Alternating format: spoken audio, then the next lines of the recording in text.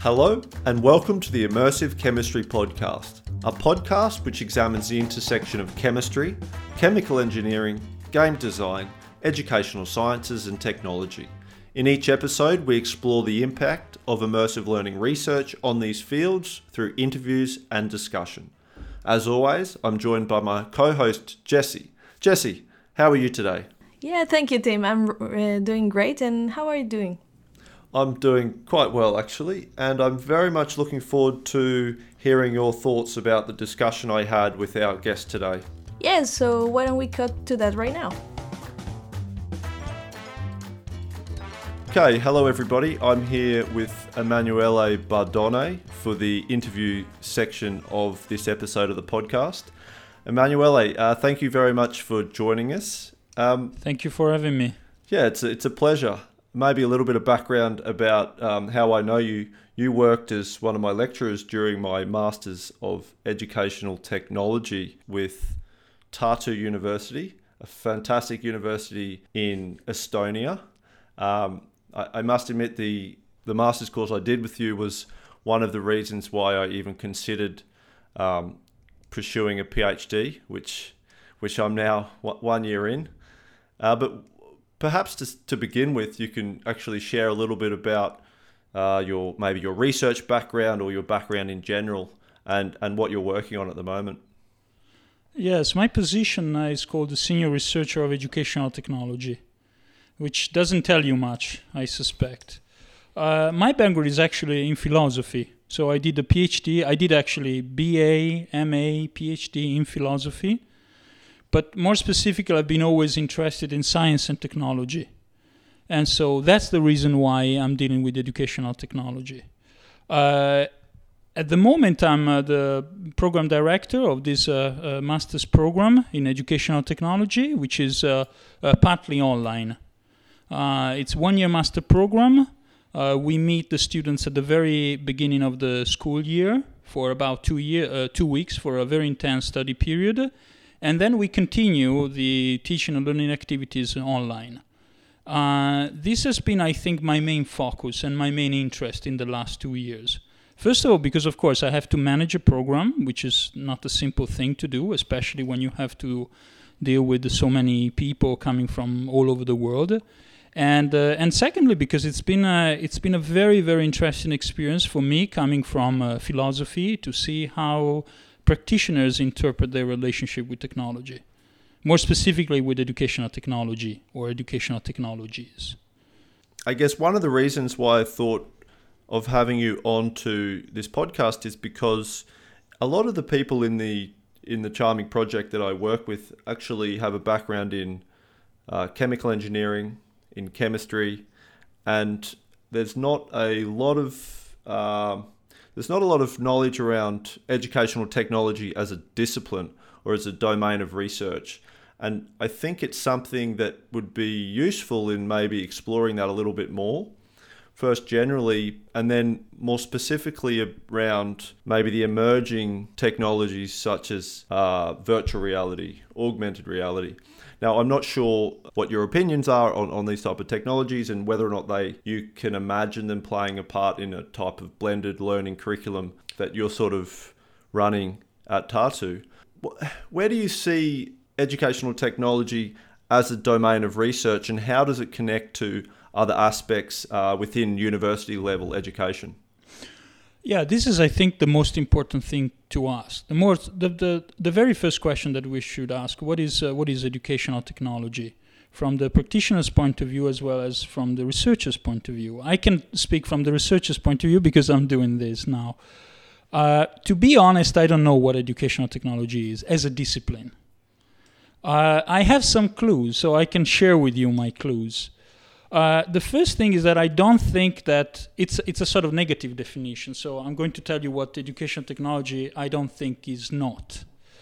I don't think that it's just about putting to use all the fancy digital technologies that we have. So this is the first point. I think that educational technology is way more than that. To give you a more positive perspective, I would say that educational technology is about how we organize teaching and learning due to the fact that we have so many tools that we can use to learn and to teach and to think also. Because we don't have to forget that if there is one thing that teaching and learning have in common is thinking as a process. So I would say that I will give you this very broad definition, which is, I just repeated, educational technology deals with the way in which we can organize or even imagine the way in which we can teach and learn. Straight away from that, I'm thinking about my interest in virtual reality, and I definitely think there is this risk where we do try to apply these new and exciting technologies to learning environments and learning experiences where they just don't fit. And I think one of the things our project is trying to do is actually make sure that we conduct the rigorous scientific research that's necessary to determine how these technologies can support learning, as opposed to just this sort of these bells and whistles that get adopted in institutions or bought and purchased at schools or universities and then collect dust over the years.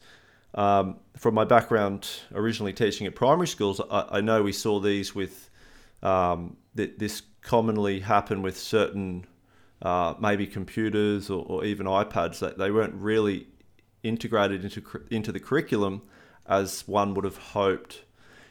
How do you see this perspective?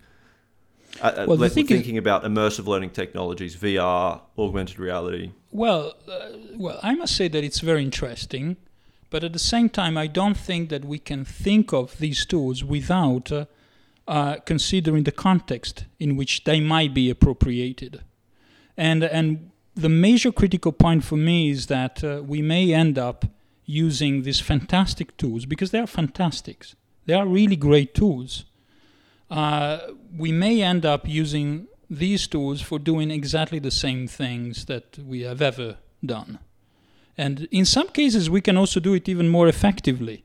And perhaps we should also talk about this word effectiveness, which is a kind of mantra in educational technology. Everywhere I see people saying, "How can we, use all these digital technologies to make learning more effective?" I don't think that this is a good place to start from.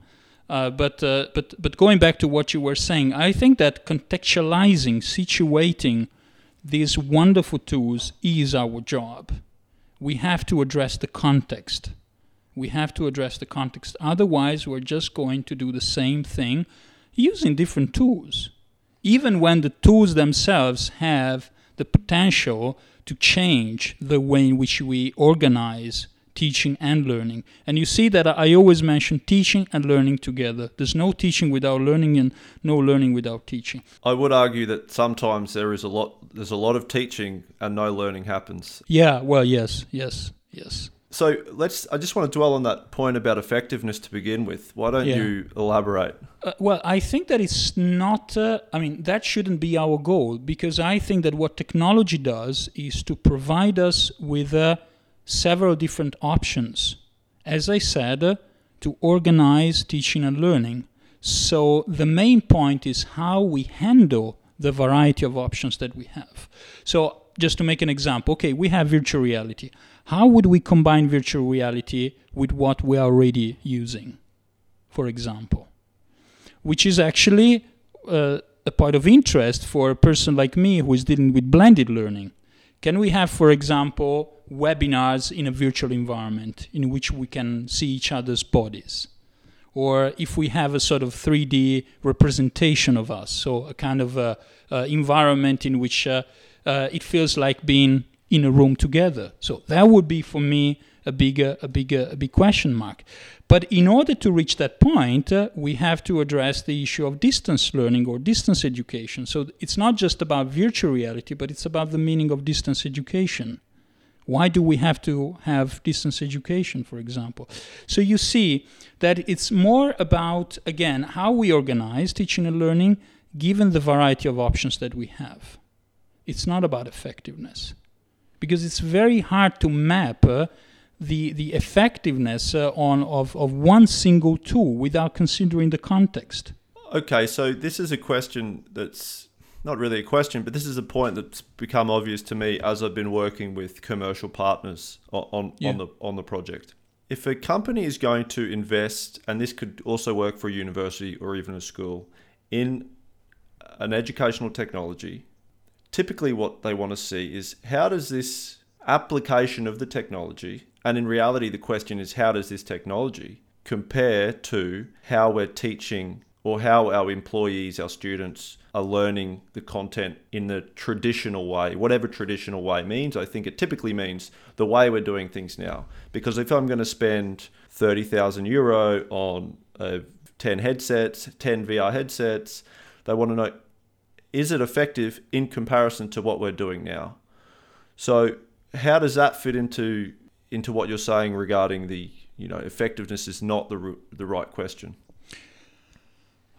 Well, obviously, I would say that this is also provocation, of course. I think that we are not starting from the right point. I mean, it's not a good start.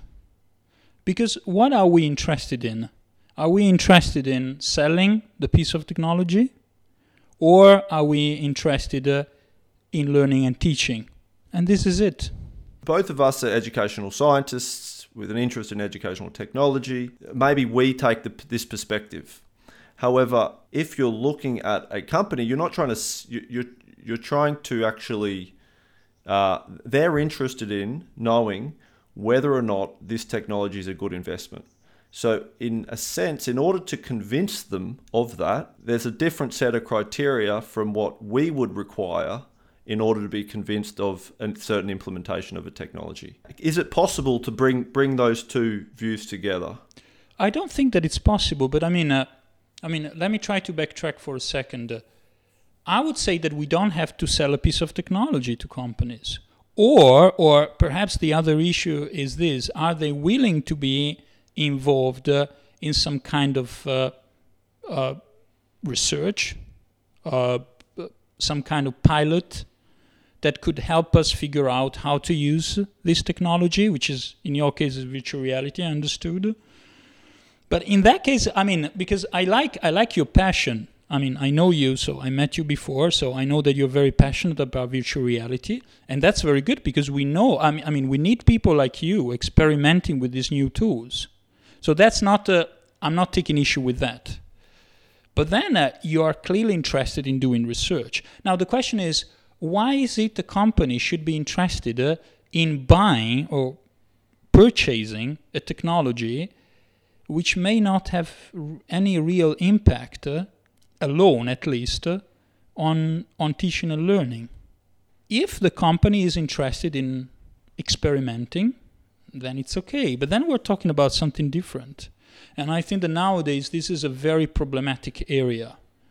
Can we involve the private sector in doing some pieces of research? Can they do research with us? Obviously, the first question that we'll come up with is, what is the benefit for my own company? But then the problem is the business model. Okay? So maybe we need to invest public money to attract those companies that are willing to try out new things. That doesn't mean that we don't have to cooperate. I would say that I would go to a company. I mean, if I were asked to collaborate with a private company, I would say, well, why don't we try to organize your teaching courses using different solutions?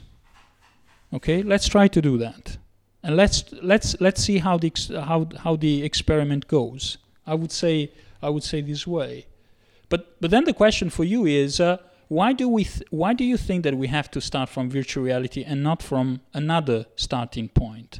That could be how to help you think of your training courses or whatever you're doing with your employees in a different way, which is a question of options. It becomes immediately a question of options, not of effectiveness. And for example, I have a course, you didn't take it because it wasn't there yet.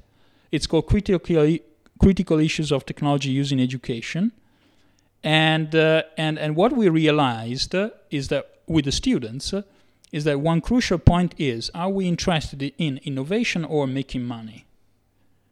because the two things don't necessarily go hand in hand. It may happen, it may not happen. I mean, and then the question would be, what is innovation then? What is technological innovation? What is educational innovation in the public as well as in the private sector? The Charming Project itself is a very interesting opportunity for both the private and public sector to meet, because companies like Merck and Arkema and BASF, they've actually invested in this project, not necessarily just in terms of money, but also energy. Particularly Merck and Arkema are integral to the research for one third of the research at least. And I think that's what makes it very special and actually very useful. In terms of how Merck is approaching this, they actually have a PhD researcher, Sophia, who is she's based at the company, and her research question is pretty much, there's all of these different ways of new methods of teaching, and these methods of teaching we're sort of calling immersive learning environments.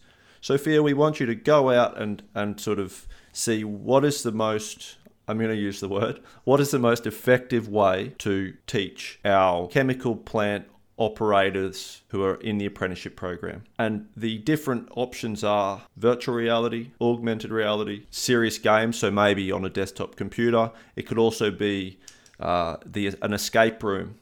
So these are different types of technologies that are interesting. Go and find out which one works best and compare it to our current methods. Now, this technology is not new. It's not like we don't know that there are certain benefits that it offers us over, let's say, sitting in a classroom and learning about health and safety environment protocols from a PowerPoint presentation. We know that there are some affordances that these technologies offer. And I guess these companies also know this, and the professors of chemical engineering at KU Leuven, they know this. So there is something in the air around this technology that's not just based on it's a new thing and it's cool and we should get it. There is something to support the benefits that they offer. I do think though it is really challenging to fundamentally say this technology is the technology that we adopt, as opposed to saying, okay, in this circumstance, teaching this thing with this instructional design, this technology works. It might not be better or worse, but it does work. And the Charming Project actually is giving us a chance to do that research in a practical space, which is with real chemical operators for this example. Yeah, this is a bit of the background of your research. I cannot say anything about the research. I mean, your research that you're conducting, because I don't know anything, and certainly I'm not an expert in that field. So really, I don't want to say anything about that. The question, okay, from a researcher's point of view, I would then ask you: are you really doing research, or are you trying to solve a problem, a very practical problem that boils down to, should we use these things or not? Which is, I don't think that it's a research question. I mean, of course it's a research question because we don't know the answer. But I would say that it's, my question would be, why is it that it may work, or why it's working? What are the circumstances that allow this to work? Is this something that we can have everywhere, that we can assume that it's going to be everywhere, for example? How do you change as a teacher, for example? How do you change as a learner?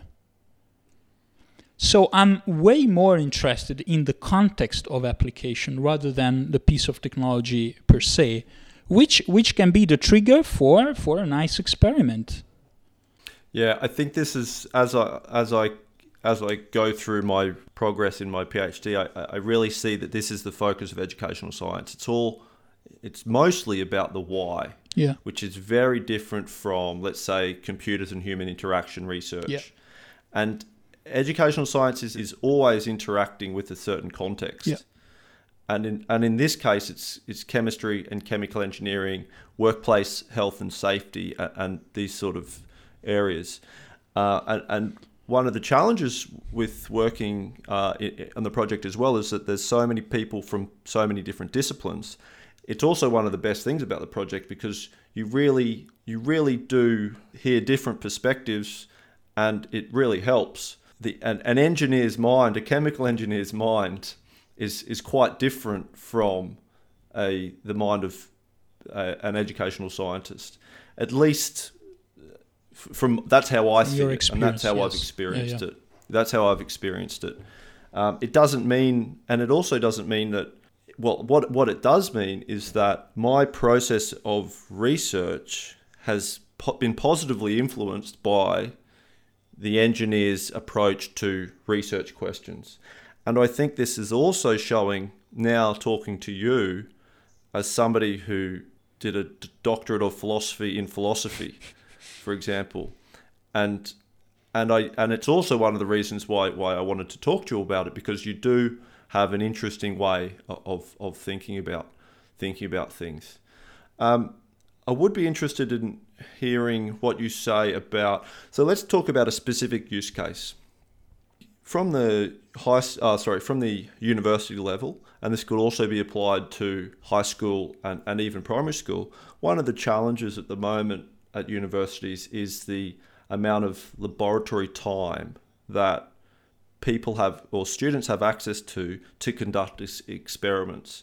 So I guess there's a high number of students who need to be educated in certain processes. Therefore, the university places are expanding, but the amount of supply has not changed.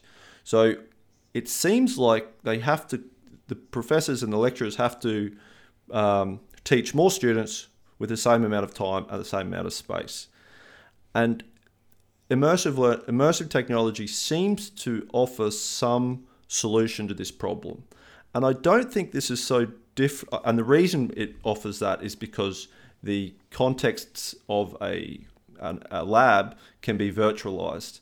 So they can actually put on a headset, they can run through the experiment in a virtual world as a practice session. It's not going to replace the real lab experiments, so they will still have a chance to go to the lab, but they'll actually be able to practice it many times over in the virtual world beforehand. Is this similar to why the blended learning curriculum that you're running at Tartu, why that's sort of interesting and why that's important? Is it because you need to be able to offer this sort of this program to people? Or maybe it's not about the number of people who need to do the program, but more about where those people are located. Can you touch on that, something around the blended approach? Well, I think that you had two questions in this. The first question is about virtual reality, and more specifically about simulations.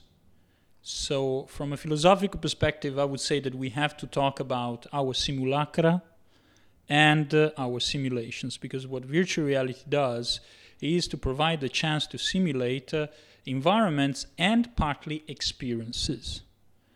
So the key word here is simulation. So a philosophical and theoretical discussion about virtual reality in education would start from there. Period. So we can have cognitive scientists studying whether or not simulations give us the sense of reality or not. We can talk about also more psychological issues like, you may have the sense of control when you are in a virtual reality setting, because everything is under your own control, for example. You can always pull out the glasses, for example. There is a third issue, which is pedagogical. What do we do with this simulation? So these are three some of the questions that I would ask you, actually. One is the question that is most interesting for me is the metaphysical one. I mean, what is the ontological status of a simulation? Okay, which is very interesting. Some people think that the world that we see, the kind of reality that we see, is a hologram. So the brain just reads holograms. And that's why I think that holograms are way more interesting than virtual reality per se. Holograms are coming. I saw some ads on the newspaper today. They're actually using holograms with children to distract them while they have some health treatments, for example. That would be a very interesting thing to consider. So this is one thing. When it comes to blended learning, I think that you said it very well. We would like to build some kind of community of practice, which that can be joined by virtually everybody, from Africa to Australia, from the US to Estonia, Western Europe, Russia. That's the beauty of it. To be honest, this is the the third year that we're running this master. I don't see myself in the future always be involved in this kind of format. I think that it may work, but I don't know, to be honest. I see this more as a springboard for reimagining how we are actually engaging our master students. That would be anyway in Estonia, whether they are foreigners coming here or not. Especially because here in Estonia now, I have to talk about the Estonian case, because otherwise we don't really. You wouldn't understand what I'm trying to point at. At the master level, most of our students are actually working, so they are essentially part-time students, right? So they have a job from 9 to 5, usually, or they are teachers, educators, and we have to find a way for them to be able to study and work at the same time. Whether they are living in Estonia or not, it doesn't really matter, The moment in which you assume that your students are not going to come to your classroom because they may be working at that time. Okay? So this is I think the problem, the long-term problem that we are facing. How can we not attract, but how can we involve practitioners, people who are already working in their field? What is the best format that we can provide that can suit their needs and also their wishes and hopes, not just their needs? Because I hope that the master it's also something inspiring people, not just telling them a few things. When I did the course, I was working full time, and it did inspire me to go on to continue research, because I'd been out of the university system for a decade almost from when I first started. But what you're describing, people working and learning, is exactly what we're looking at as well with the companies. It's really about in-company training. So the lessons that you're learning in the blended learning program actually connect very well to industry, where you have people who are either on their own, trying to develop new skills to maybe move to the next stage in their career, and often offered by the companies themselves.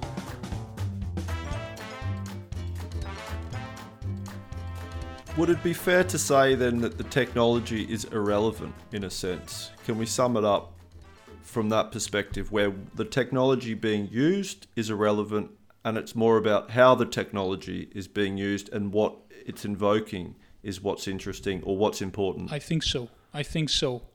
But here again, I would actually frame the issue as an issue of variety of options, not of technology use.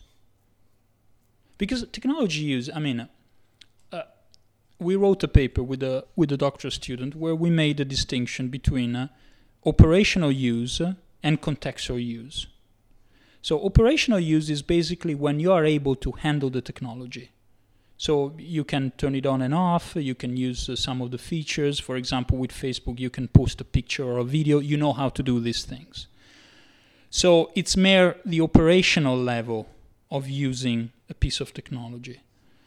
So you know how to operate it, basically. Contextual use which includes pedagogical use, educational use of any tool, is slightly different because you have the context. You have certain goals, you have certain values, you have decisions to make. And that opens up an entire new territory. Because at the operational use, basically, if you lack the feature, you lack the feature. You cannot do anything. But at the contextual level, you can always tinker with technology. And this is how tinkering comes back. So it's an open question how you're going to use this or that tool in your own context. Considering that you have always other tools in that context, you have people who change all the time. You also change all the time as a teacher. But going back to your question, yes, absolutely. I mean, relevant is one word that we can use. The other word is meaningful, which is always contextual and to some extent contingent. So it's not that if once it works, it's going to work forever. And perhaps the other thing that they were discussing 15 years ago in HCI is that I think that when you don't perceive the presence of technology, when technology fades into the background, then it means that it works very well. Because we start talking about and doing things related to learning and teaching. So, for example, now we're not talking about Zoom. Okay, we're not talking about Zoom. We're just having a conversation. We're doing our own things, the things that we're interested in. And it's working today. And it's working. It's always working. Emanuele, thank you very much for providing those insights. As always, it's always very interesting to talk to you about these things. And hopefully our listeners of the podcast find it valuable as well. I think they will. Do you have anything you would like to share before we finish up? Not really. It's here in Estonia is 1:50 and I'm quite hungry. So I would actually go to eat now. But thank you very much. It was a pleasure and you know, it's really a pleasure talking with you, really, about everything, especially educational technology, though, I must say.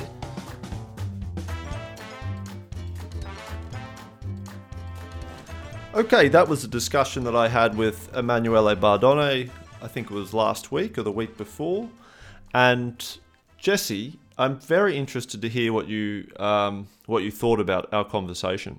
Yeah, so I found the conversation very insightful. And one of the things I found very interesting was how Emanuele introduces to the whole concept of educational technology, which I didn't know before. He mentioned also that one of the things that you have to address when you are talking about educational technology is the context itself. And I think that in the case of our project, we are doing some sort of contextualization when we talk about working packages, because each of our working package has its own context. So for instance, the working package 1, they are working with children, so that's a different context compared to the working package 2 we're in university, and the third one with professional training. So that part was really interesting because I kind of think about these things when I started the project, but not really into the field of educational technology. So in my particular case, I'm currently exploring the affordances of augmented reality and trying to find out if these advantages fit with my context in the university. Depending on the outcome, then I will see if my plan will be whether to use the augmented reality or maybe think in another way. So one of the things that he mentioned, and I like it a lot, was the fact that thinking about the tool, in this case the technology, might lead us only to make the same things with the different tools.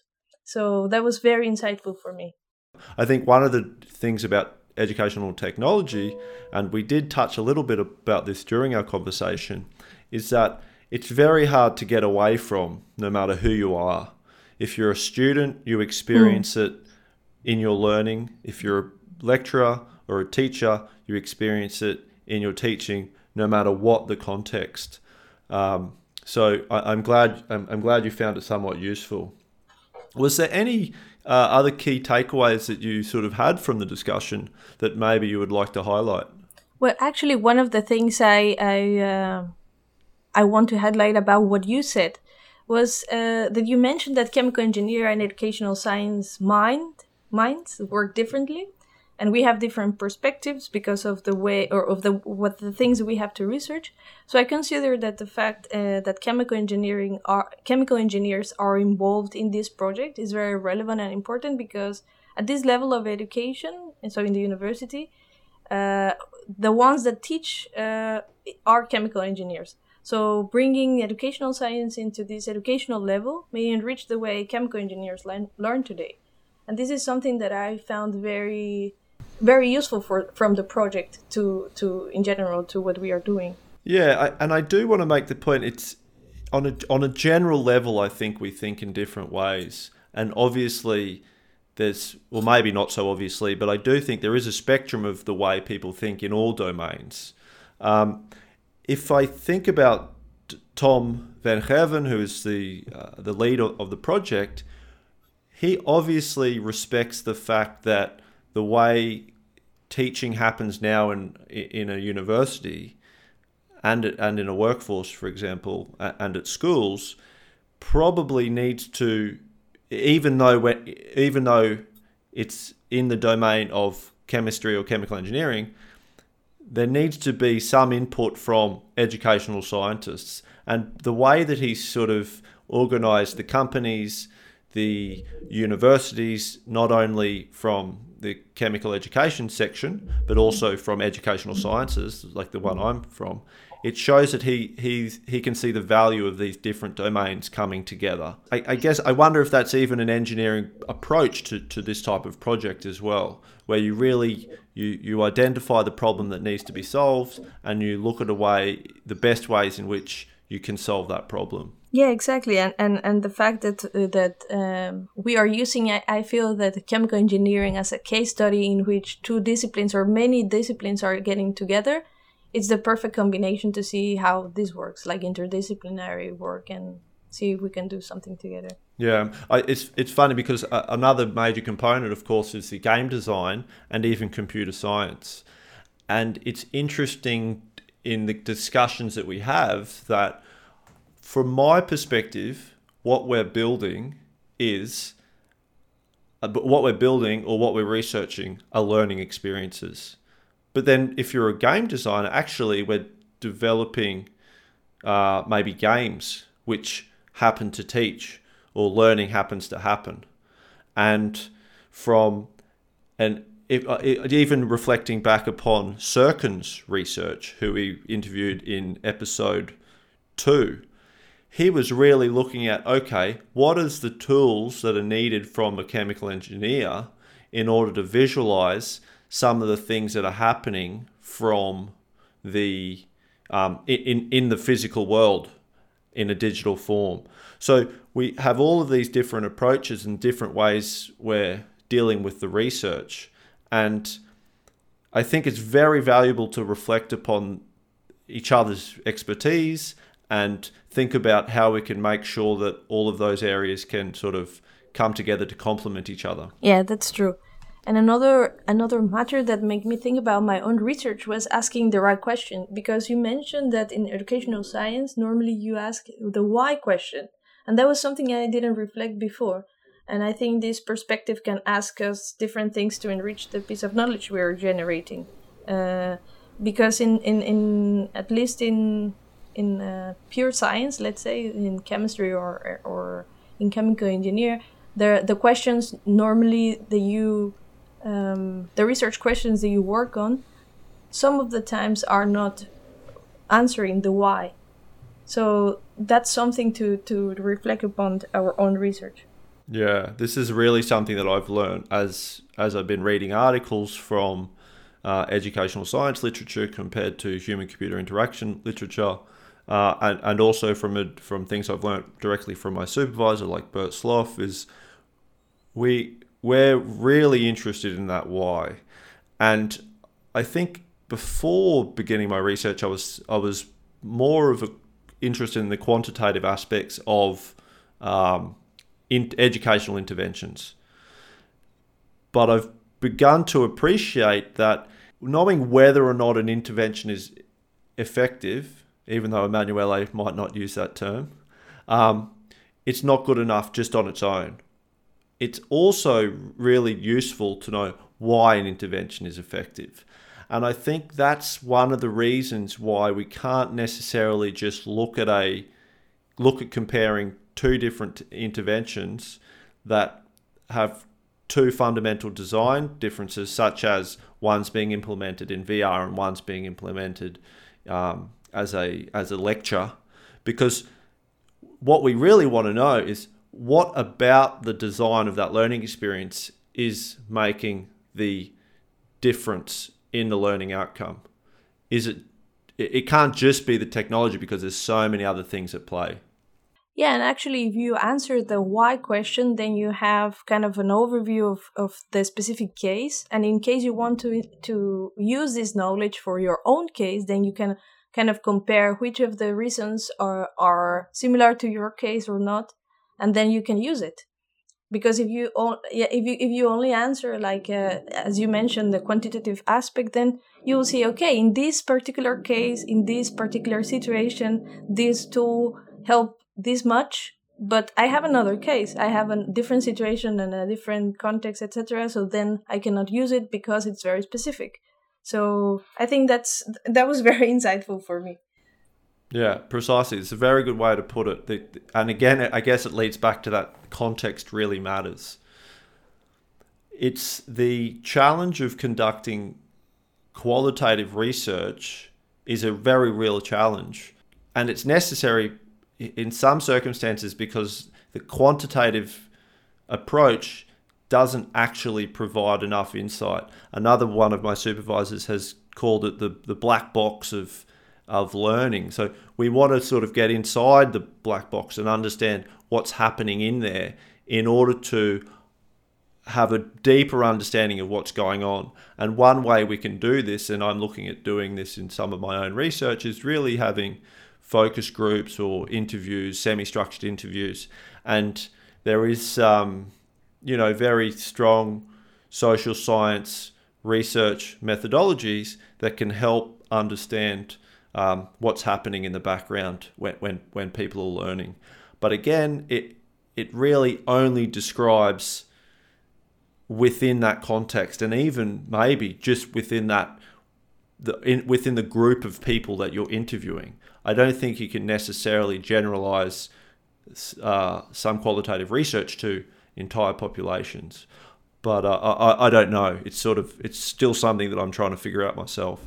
And maybe I can ask you one question. So have you experienced or have you learned or see somewhere in which situations quantitative research in educational science is useful? Yeah, okay. So I think in lots of situations it can be useful. If we look, I'm trying to think of one example where, and maybe this is an example that is sort of answering the question. If we think about quantitative research being applied to the efficacy of learning analytics or a specific learning analytics intervention. Right. One example might be where a professor who has a chemical engineering course that is partly online, and they are able to monitor the amount of use of an online learning environment that a student sort of goes on. So do they log into the environment? Do they interact with certain resources? Do they submit quizzes on time, online quizzes, things like this? So there has been some research that's been done, I think at Curtin University, which is in Western Australia, in Australia. Mm-hmm. And so the learning analytics intervention was basically when there was sort of students that were identified as not interacting with the learning environment at certain periods of time, then the learning analytics program, in this case within Moodle, can sort of flag this lack of interaction in the environment to the professor or to the lecturer and say, okay, this student might be disengaged. Send them an email, maybe see if there's a reason for the disengagement or something like this. This email could be automated. So by doing this is try to mitigate dropout, for example, dropout rates. So in this case, if a student who were not engaged in the learning environment received a certain email that sort of prompted them to maybe seek help or just engage them a little bit more with the course, then there was a reduction in the dropout rate.